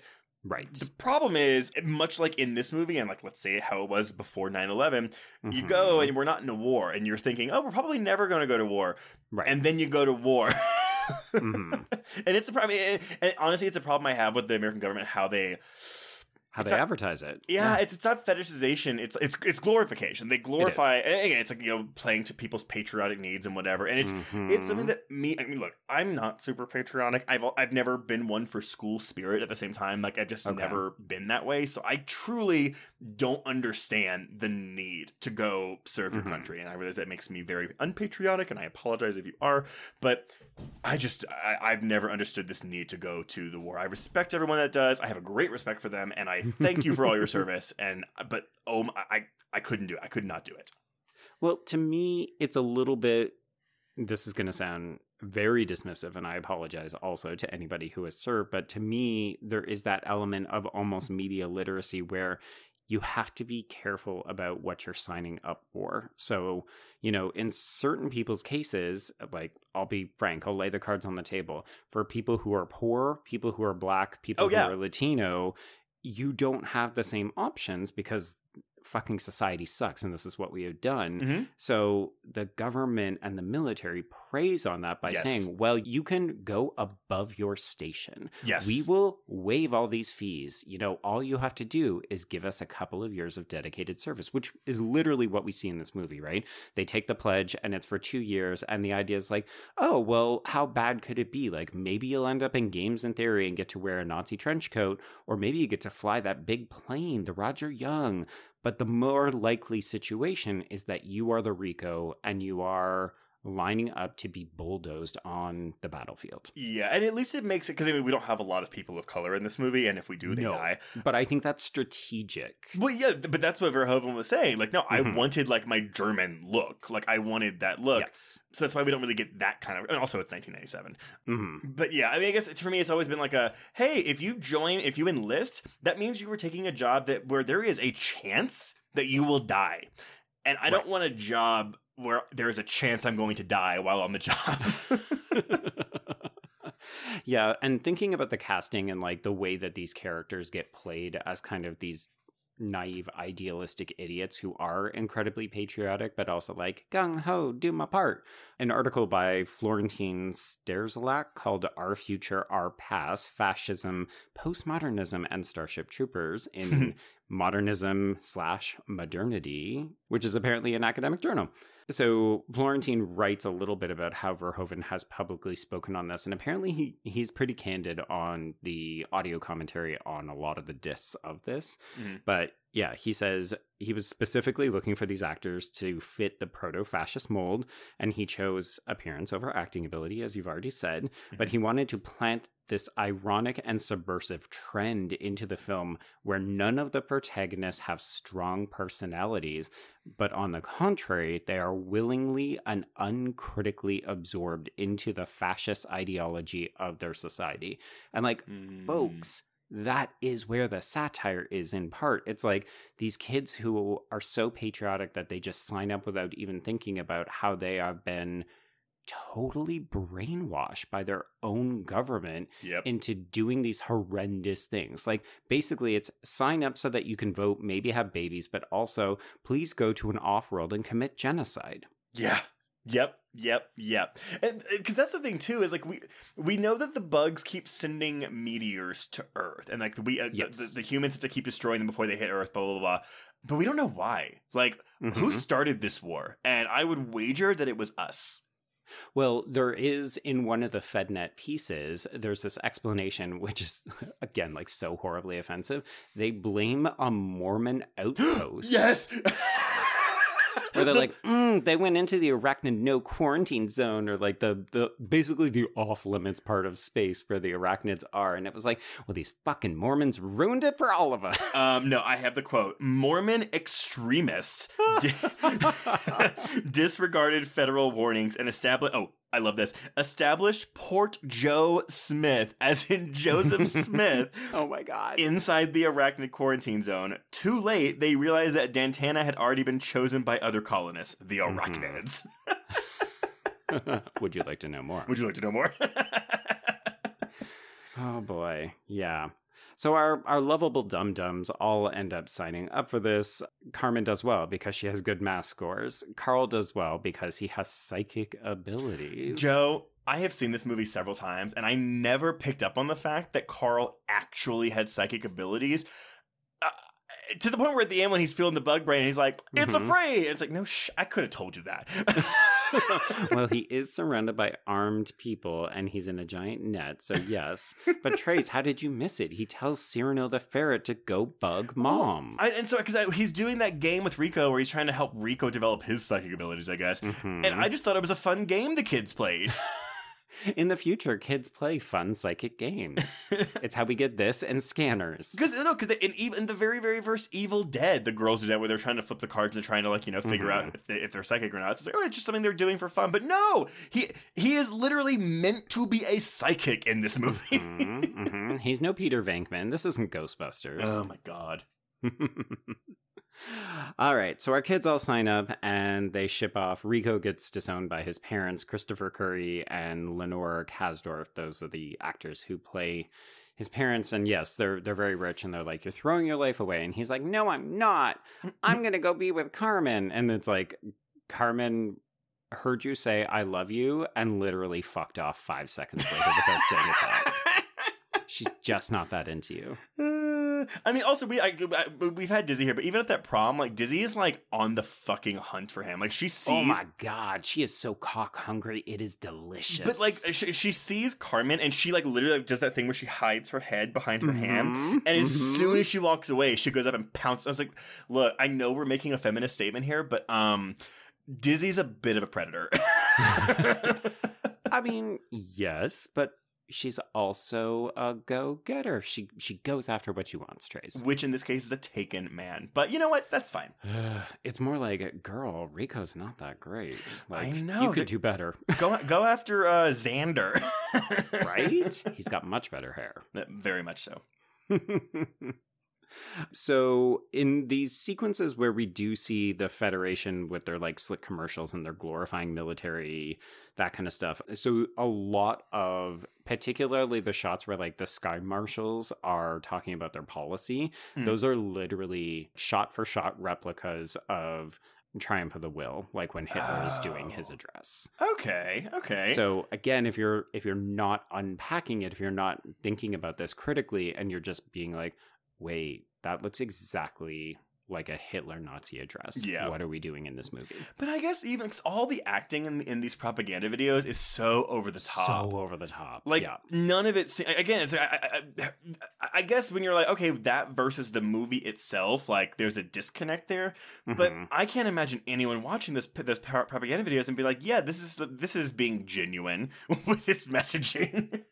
Well, I mean, we say this, but even on U.S. soil in the Second World War, when we were doing these kinds of newsreels before like features and B movies, like it was exactly like this. It was about doing your part for the war effort, like turn in valuable medals and like start penny pinching so that you can make bigger donations to help the boys and that kind of stuff. So like we did this kind of shit during war times.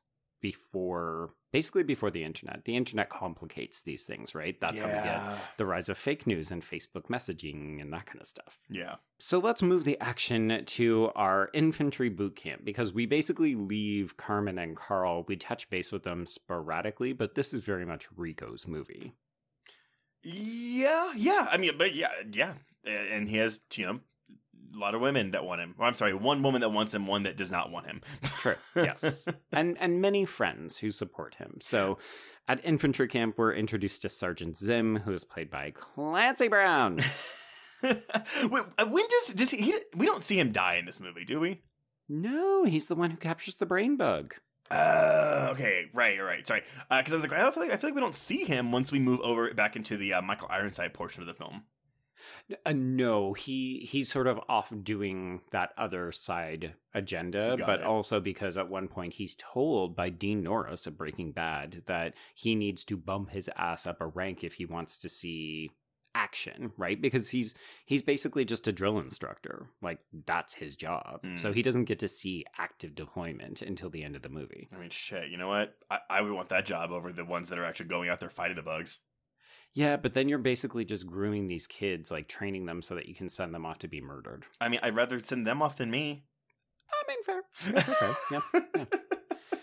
So, yeah, this is basically every war movie that you've ever seen. We're going through basic boot camp. We're meeting other characters. So we are introduced to things that will play a role in the film to come, like Washout Lane. We're introduced to big and stupid Breckenridge, who is played by Eric Bruscotter. He's the guy who gets his arm broken because he thinks that because he's big, he can take on Zim. He's also got a perfect ass. Sure. Okay. You like them corn-fed, huh? I just like, it's like the short, stocky guys, but then the ass that just like stretches out about 2 feet outside their body, like that. Like that's what he has. I mean, this isn't the short guy. This is the tall guy who gets his head blown off later. Oh shit! Never mind. Ignore me.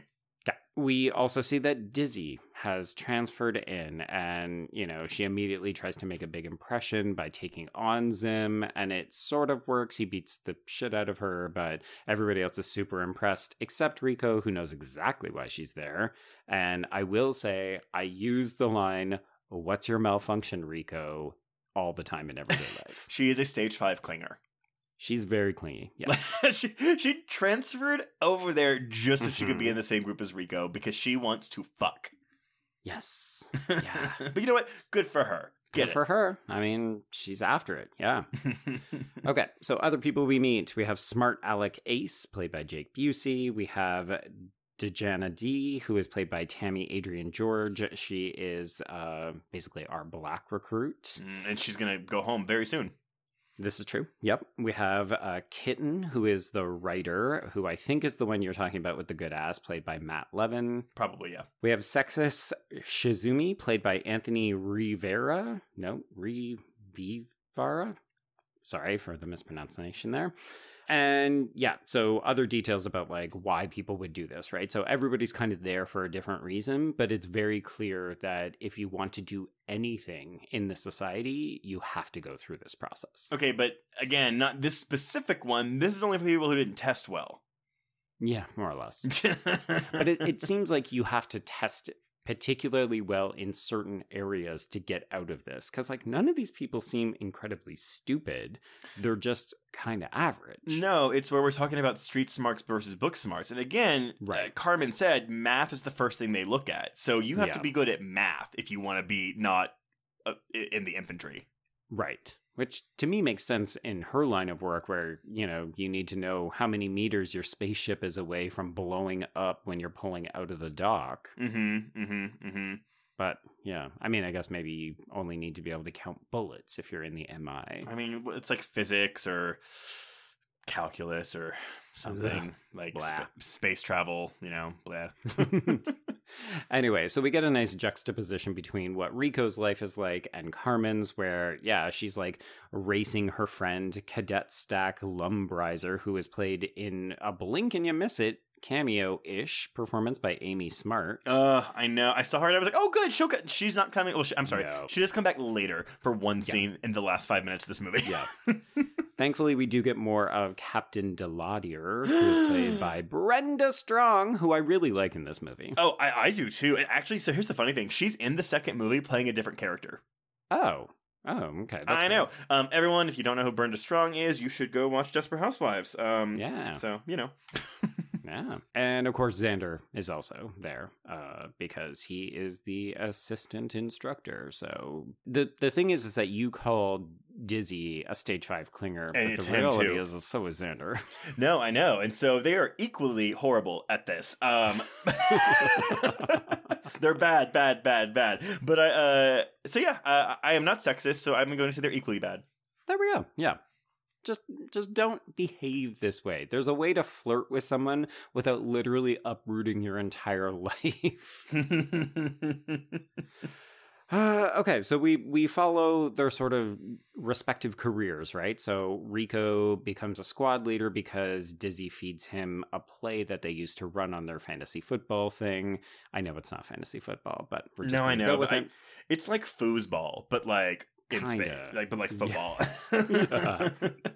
So he gets promoted, and then he gets the message from Carmen that she's breaking up because she's going to go career, and then his life starts to fall apart because we have this accident where Breckenridge gets killed during a live ammo sequence, and he ends up getting administrative punishment, which is 10 lashes. So I'm really sorry because we did skip one, what I think is a very important scene. It is the nude shower scene.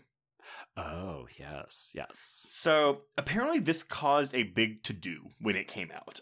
People were really focusing on the co-ed nature of this shower. Yes. And not what the kids are saying. No. So, okay, just for backstory, though, for the production. So, yeah, it was filmed on set at Sony Pictures Lot, involved about 15 members of the cast. Verhoeven had them gather around him clothed before clearing the set of all crew but himself and his cinematographer, Vacano. This is a famous story, so if you heard this, I apologize. But he told the cast to undress at their own pace, but although some of the cast admitted to being nervous, they all undressed fairly quickly, but requested that Verhoeven and Vacano also be nude if they were going to do it. And they agreed. So Verhoeven and his cinematographer shot this scene in the nude with all these people. And I love that.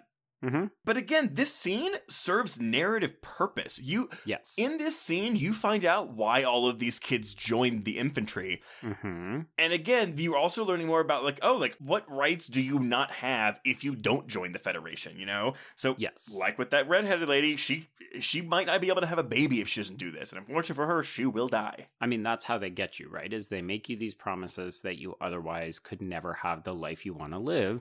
So you have to sign up. And sure, you get the perks of a co-ed shower, which in this world, as we said, it's kind of vaguely utopian in certain regards. So like none of these people seem to care that they're in a co-ed shower and they can, like, look at each other's boobas. Like, it's not a big deal for them. Verhoeven's intent here, the point of the scene is, since all the characters are fascists and they're brainwashed to only care about that, they have no libido and only talk about their careers in combat, even when they're all in a naked room together. Right. So. Yeah, which I think is why Dizzy and Xander sort of stand out a little bit more, because their sexual overtness is so over the top, because everybody else kind of seems neutered. And that's what gets them killed. See, kids, you need to have a sex life. But again, no, that's the fascism. See, you have to think about your country, not your genitals, otherwise you will die. It's like that Mean Girls coach. It's like, don't have sex. You will get AIDS and you will die. You will get cancer and die. You will get pregnant and die. God, terrible. All of these things are terrible. Okay. Yeah, so we see scenes of Carmen climbing the ranks. She and Xander make a good team. Okay, Xander, take it down a couple notches. And then this is when Buenos Aires gets destroyed. So we really kick the plot in. And by plot, I mean the kind of like genocidal element of this plot, where it's like, okay, the bugs, we remember them from this opening scene, but apart from the biology sequence where they were just guts, or these FedNet videos where, you know, we see footage, but it feels artificial or doctored. Here it's like, okay, no, they pose a real threat because they just threw like a fucking meteor at Earth. Okay, I know it's like suspension of disbelief, like whatever future spaceship, but it's a thing where it's like they're flying this giant ass ship, you know, in space. Yes. And they're like, ooh, something's coming. It might be an asteroid. And then all of a sudden the asteroid's right there. And I was like, you have all of space. It's like a black hole. It opens up right in front of them or something. I don't know. All you have to do is move. Just can't. But you know, it's okay, because Carmen is apparently an expert pilot, and she only destroys part of the ship when this asteroid just comes into them. Sure, yeah. All we lose are the communications that could have saved Buenos Aires. So, oops, we can't let them know there's a giant peanut coming at them. What I do love here, though, is like, so again, once this asteroid hits, and you know, we're seeing like the death toll, the wounded toll, whatever, no one is upset about going to war. Even in the infantry, they're so excited to do something for their. And again, the thought that they might die never even crosses their mind. Or they don't care because, again, the thought of dying for your country is honorable, and therefore that's fine. Right, yeah. Okay, so I'm actually going to draw on another source, Brian E. Krim, from a piece called The Intergalactic Final Solution, Nazism and Genocide in Paul Verhoeven's Starship Troopers, to speak to that, because one of the things that he talks about is after this attack on Buenos Aires, the Federation embarks on this war of annihilation, and they're using the rhetoric of racial survival. So if you think about it, what we get in that FedNet piece is like that kind of transient homeless man being like, the only good bug is a dead bug. And to bring back Berliner, he says, as an action war film, Starship Troopers encourages us to cheer violence against this vicious enemy. But if you think about it as a satire, it's undermining this endeavor because it's stereotyping our heroes as xenophobic extremists. So the fact is that it's playing it both ways, right? Like, in one hand, it's a war movie. Like, well, let's watch these kids go to war. It's part of Rico's story. Like, it's actually based on a very popular German storytelling thing where it's like a boy goes off to war and learns who he really is. Yay, fascism, Nazism, and so on. But also, it's encouraging us, by proxy of these protagonists, to cheer for the complete destruction of another species that we don't fully understand, right? So as you said, it's like, what are we doing? We're going to war. We're so fucking excited about going to war. Oh my God. That was the first part of the trailer where it's like Rico writing. It's like, what's going on? War! We're going to war! Yeah. Well, also, I mean, I'm sure we'll get to it later, but there's a lot of hubris here because, again, these people think that these bugs are stupid. It's like that guy says, the idea of a bug that thinks is offensive. Yes. So to bring in Krim again, so genocidal regimes define the targeted race or ethnicity as both subhuman and dangerous. So the sheer monstrosity of these arachnids, the fact that they have dared to attack us when they are like so puny, so inconsequential, so disgusting. Basically, the movie paints them as this enemy race that is simultaneously dangerous but also inferior. And that's literally what the Nazis did when they talked about the so-called Jewish problem. And also when we think about how they treat communists and that kind of stuff, and queers. Well, and then I guess that's what we'll talk about the end of the movie, because again, the end of the movie is, a happy, quote-unquote, ending. Right, yes, where we have figured out the enemy and now we know how to destroy them. And the propaganda is they'll keep fighting and they'll win. Yeah. So again, it's like you can kind of understand why if some people weren't critically dissecting us because they just go in thinking it's a big, fun, stupid war movie. And all of a sudden it's like, wait, I'm cheering for these kids who are brainwashed to go and eliminate a complete alien race that we don't understand. And we're using like racially coded language. Yeah. I think we've already passed it. I do love the part of the propaganda video when it's the kids at the school that are just stepping on bugs and the teacher is behind them going, wee! Oh, yeah. No, I love the FedNet pieces. To me, those are the most extreme example of how satirical the film is. Like, I agree with you. I think they're so over the top, and like the acting in them is often very broad, like quite a bit larger than what we're seeing normally. But for me, I'm just like, oh man, like this really hits you in the dick if you're like, what are we doing here? Yes. Okay, yeah. So we have this address by Sky Marshal Deans. I love the term Sky Marshal. It's so ridiculous. Sure. Sky Captain in the World of Tomorrow. Which, yes, is doing the exact same thing in terms of fetishizing the military and also right down to the costuming. So all the times that you're seeing like the trench coats and the eagles and that kind of stuff, like that's all Nazi propaganda. There we go. Yes, okay, so this is where the aliens are doing their plasma light, and don't worry about it. I do love... It's fine. When Brenda Strong is like, it's just random light patterns, don't worry about it. It's destroying the entire fleet. Like... Shit, we made a mistake. Yeah, that is because aren't they saying it's fine like when ships are being destroyed? It's like, that's a little strange. Oh, that ship just broke in half. And then we get down to the planet and it's fucking giant ass bugs farting blue balls out into the sky. So this is the attack on planet Klendathu, and it goes horribly fucking awry because these aliens knew that they were coming, hence the blue butts, and hence this like a very well staged attack. So we lose 100,000 people in 1 hour, and if you know your military history, this is basically a replica of Dunkirk. Okay, there we go. I haven't seen Dunkirk and I don't know my military history, so thank you for that. Basically, it was a slaughter where people landed and just were immediately brutally killed. God. Ugh. I mean, the Shijumi is the first one. He gets his leg ripped off, and he is just thrown around before being thrown away, and then all these bugs just massacre him. Yep. We also lose Katrina, who is our redhead, played by Blake Linsley. She just gets dragged away, and that becomes important. But at this moment, we don't understand why. We don't know that the bugs typically just kill everybody. Because they're taking her to the brain, right? Correct. Oh, yes. Ooh, God. Okay. Kitten gets sliced in half, and then Rico gets impaled in the leg. Now we're caught up with the in media res opening. I will say that the fact that his femoral artery is not hit is a little surprising to me, but okay. It's bullshit, because that arachnid leg piercer thing is ginormous. Yeah, I mean, when we see the machine stitching it up later, it's like, okay, come on, no. Also, this future tech can fix this leg wound, but you still have guns with bullets? Yeah. I will prioritize certain things and not others. I will not stop harping on the bullet thing. It is stupid. Yeah, so Rico has been saved, but he has been technically logged as killed in action. So Carmen thinks that he is dead. Oh, very sad. Sky Marshal Deans resigns, and the other line that I always say from this movie is, "We can ill afford another Klendathu."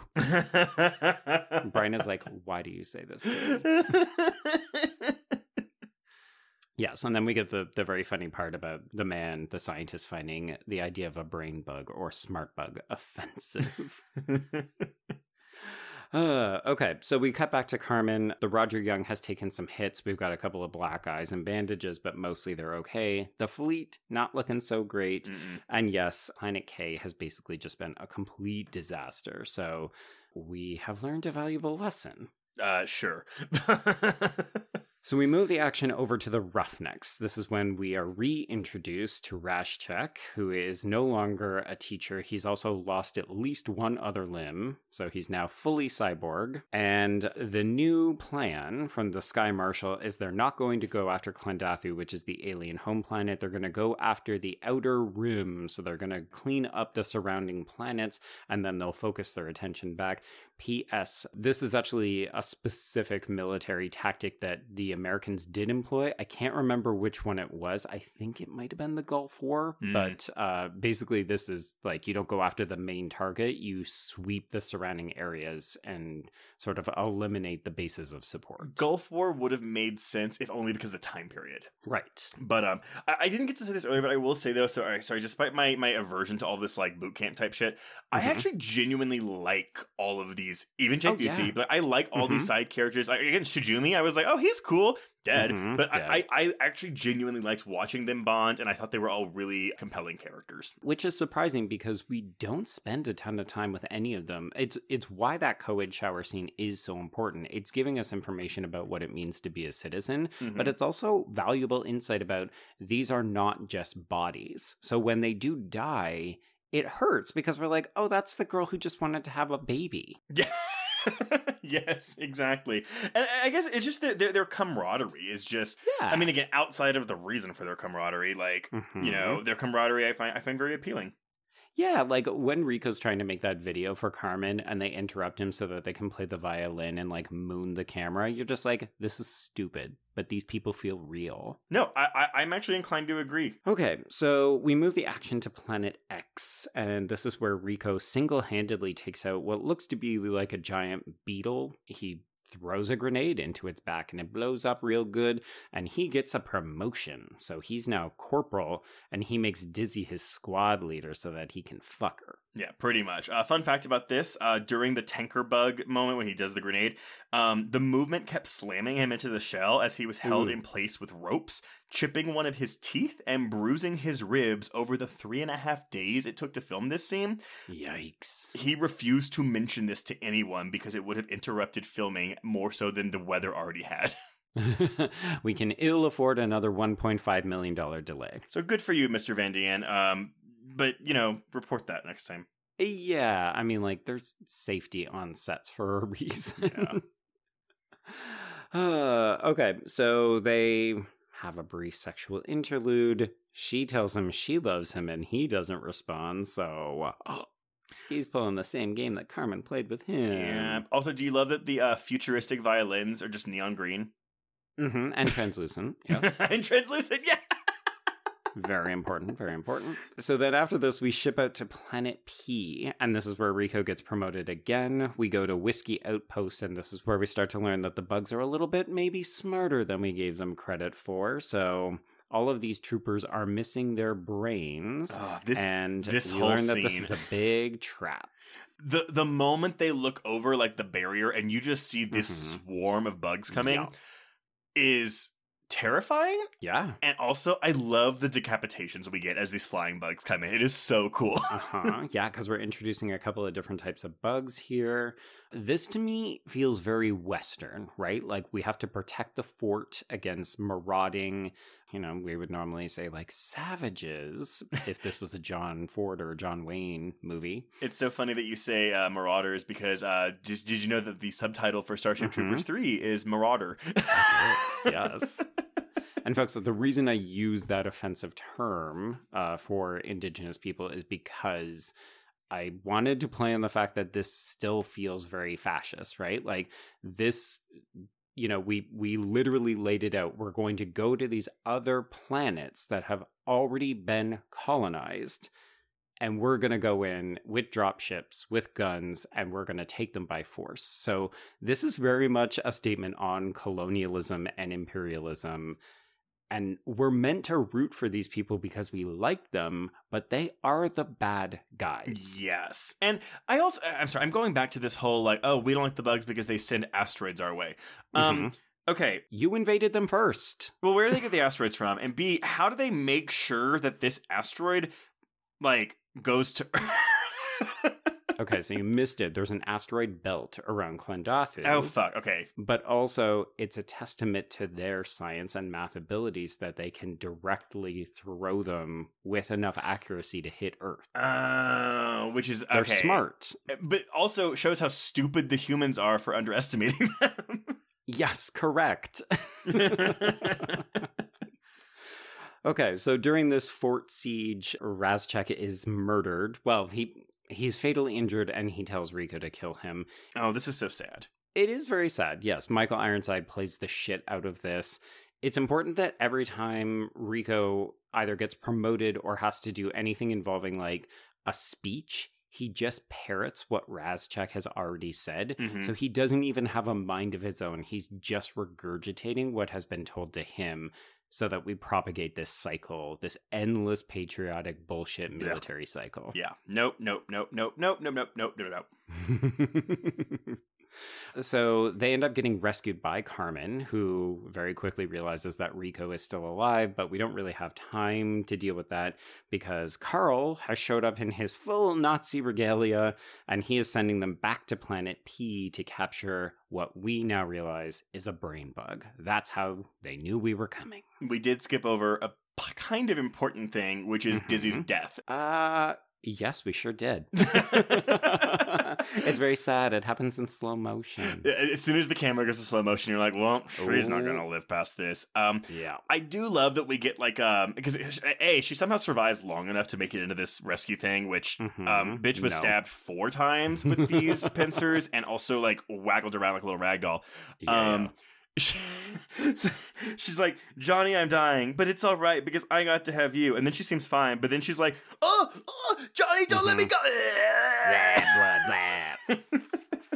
So I was watching this, and as I've said numerous times, Brian doesn't usually watch the movies with me, but because this wasn't quote unquote a proper horror film, he was like, I'll watch a little bit of this with you. Yeah. So she's in his arms. It's this like emotional moment. The music is swelling. Mm-hmm. Johnny, don't let me go.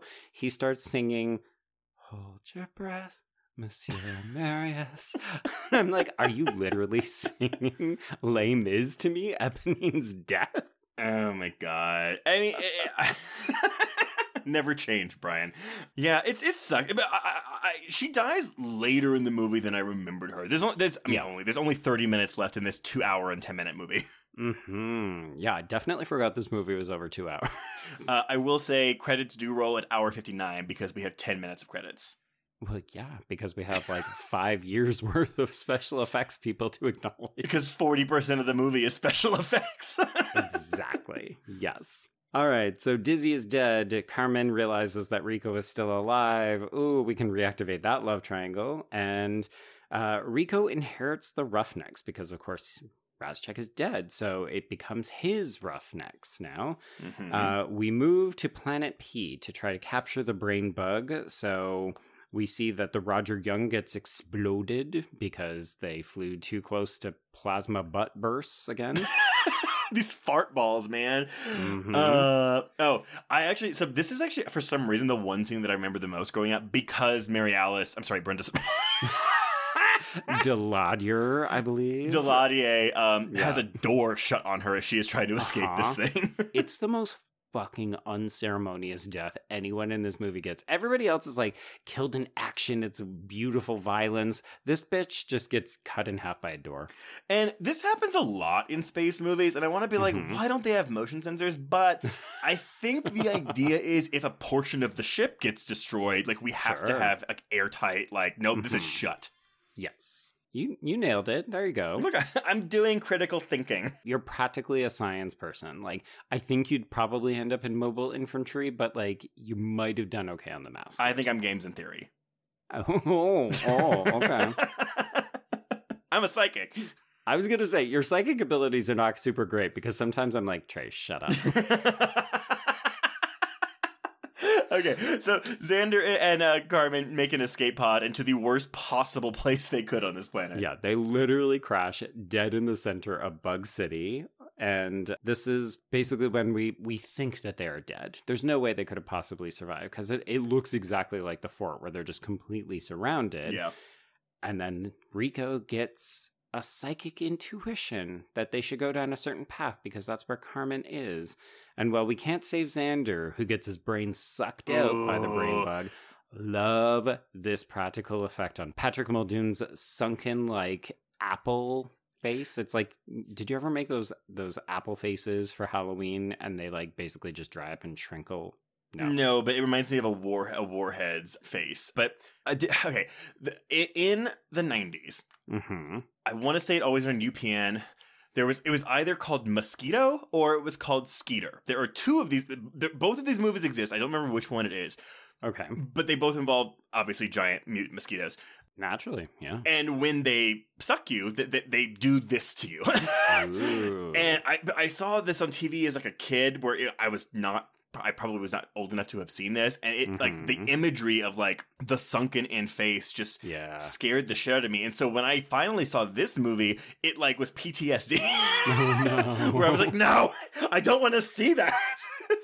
It's very upsetting. And like, we even have to see this giant, like, I mean, folks, the reason we're talking about this in part is because it has Neil Patrick Harris in it. He's playing against type as, I mean, baby fascist. And he's very smart and all this kind of fun stuff. But, I mean, I forgot how weirdly sexual the brain bug is because it's basically a vagina with a proboscis that comes out and then it just sucks Patrick Muldoon's brains out, and the sound effect is tantamount to someone slurping something through a straw, and you see the brain, the brains going through the tube. Yes, and it's so because the brain comes. It's a giant CGI creation. It looks the most cartoonish, I think, out of most of the CGI in this movie.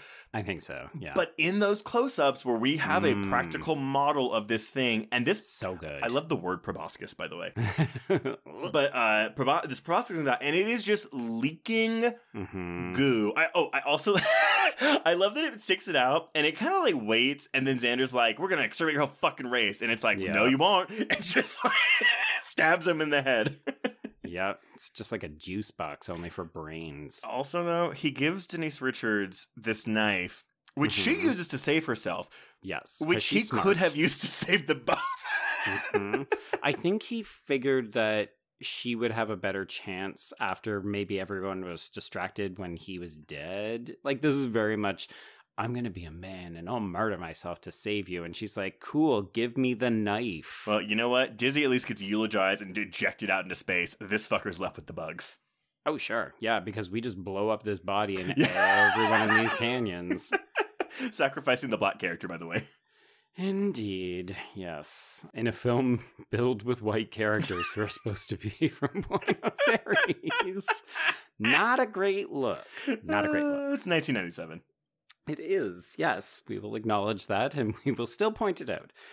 Okay, so yes, we have blown this up, but we have managed to rescue Carmen. So we run out and jubilation trace. Everybody is celebrating. P.S. This is meant to look like D-Day. God, I really need to watch more war movies. I've never seen Saving Private Ryan. I've never seen Dunkirk. I've never seen... But I just don't want to. It's fair. It's fair. I mean, you could look at this and just say, oh, okay, we're celebrating because we've captured the brain bug. I got it. But there is a lot of, particularly like in some of the battle sequences, in the ways that, yes, the Sky Marshals are framed and so on. Like, you can see that Verhoeven is actively trying to recreate famous military images. Yeah, that makes honestly. So yeah, if you actually do have a wealth of war knowledge, you probably will get more out of this movie than either Joe or I will. For sure. Okay, so the brain bug has been captured, and Carl, using his psychic intuition, manages to deduce, hey, this fucker's scared. Brilliant. I'm so glad that your brains and knowledge and games and theory got us that tidbit of information.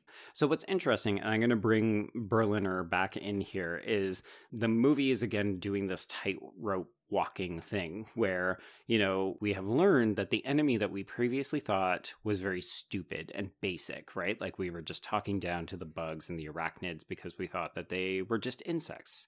And it turns out we were wrong. They're actually quite smart. We underestimated them. And now we've got this brain bug. So we should be thinking about this alien race in different ways. Like we shouldn't be excited to commit genocide against them.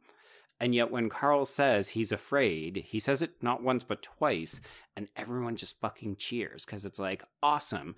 This smart adversary who we underestimated knows that we've gotten the upper hand on him. So Berliner says the film has again used genre cues to confound its ideological meaning, leading us to expect a scene of empathy and reconciliation, but instead depicting the human race as a pitiless band of jingos. Well, and then we see in the propaganda film that closes the movie, it's like they are essentially raping this thing. Oh, yeah. And there's such a disconnect between what this announcement is saying, like, our scientists are studying it. And you just see them shoving these giant pointy pitchforky style instruments into like the side of it, into the hole where the proboscis has been cut off. And it's like censored. Yeah. You're just like, oh, God, this is... Well, because they censor all the violence, which I found very interesting. However, they have public executions of criminals on prime time at 6.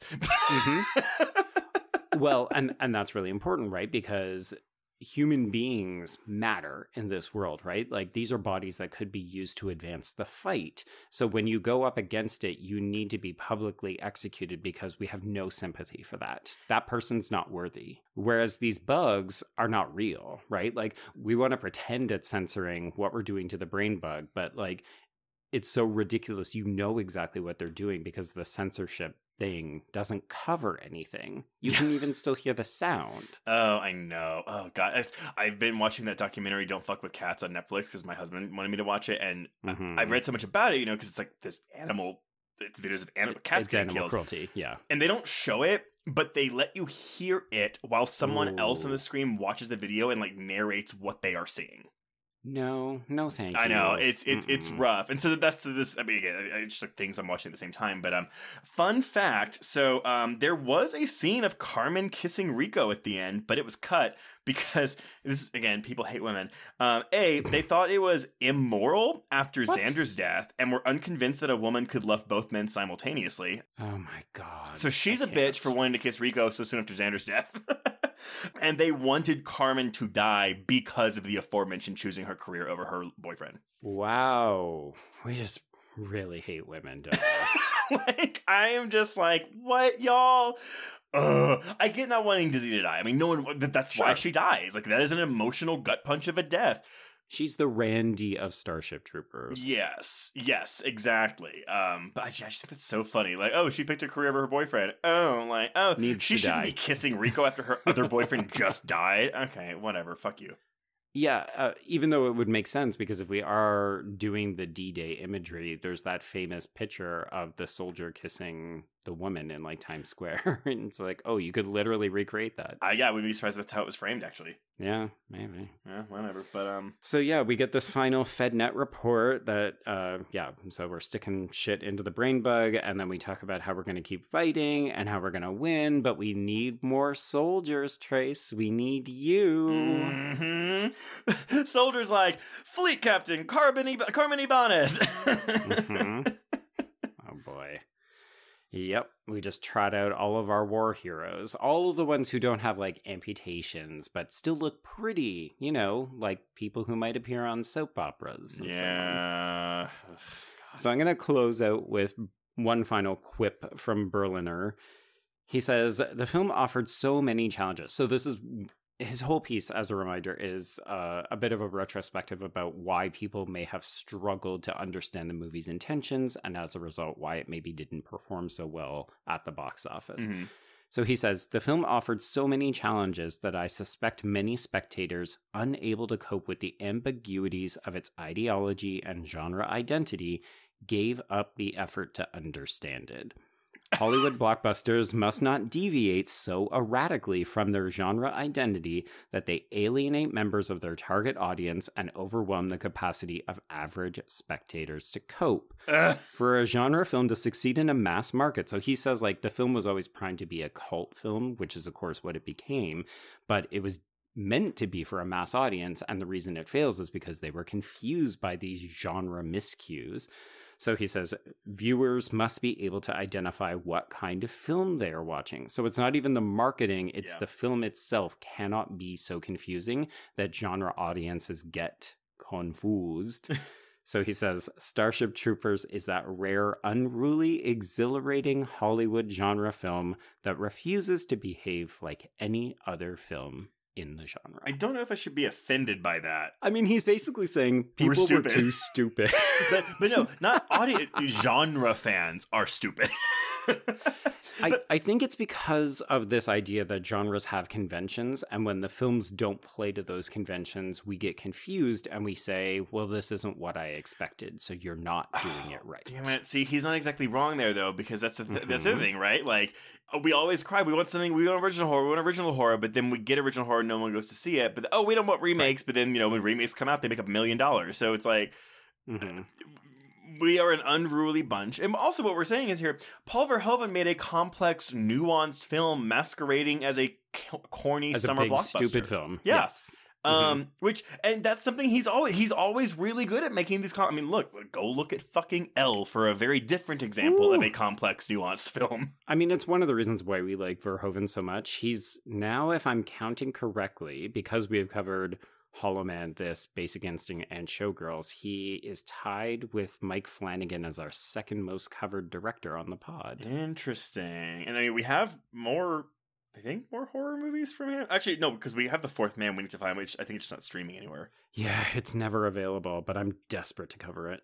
Bisexual Man in the 80s. I mean, you know what, though? We can cover RoboCop and Total Recall. Those are things we can do. Oh, man, I love both those movies, too. I do. I never thought in a million years I would. Even Total Recall, which I was like, that doesn't really look like something I would enjoy. They are so much fun. So good. Yeah. Just like vivid characters, weird interactions, memorable action sequences, using actors that you expect to not be great in something to like their maximum efficiency. Verhoeven. So good. I mean, he is 84 years old. I will be shocked if we get more than... One or two more films out of him. Yeah, because we just got Benedetto last year. But yeah. Oh, okay. So that is Starship Troopers. Yes, that is Starship Troopers. Yeah, I love this movie, and I'm glad that I got to watch it now because I got so much more out of it, and of course from all your readings, those were very, very enlightening. This film is just so much more complex than it would have you believe. Yeah, and like you, I saw this at an age where I feel like I should have been old enough to understand what it was doing, and I think I got part of it. Like, I understood some of the Nazism, and I obviously understood we were kind of making fun of how militaristic they were, but I really didn't understand how many like real life things Verhoeven was pulling from. And we didn't mention it, like you said in your production history, that he has an experience, like he lived through the Second World War in the Netherlands, and like a lot of the imagery of like the ships blowing up is actually drawn from his own memories of watching that happen during the Second World War. So it's like, this is real shit for him. It's not cartoony stupid. He was born in 1938, so he would have been 7 when World War II ended.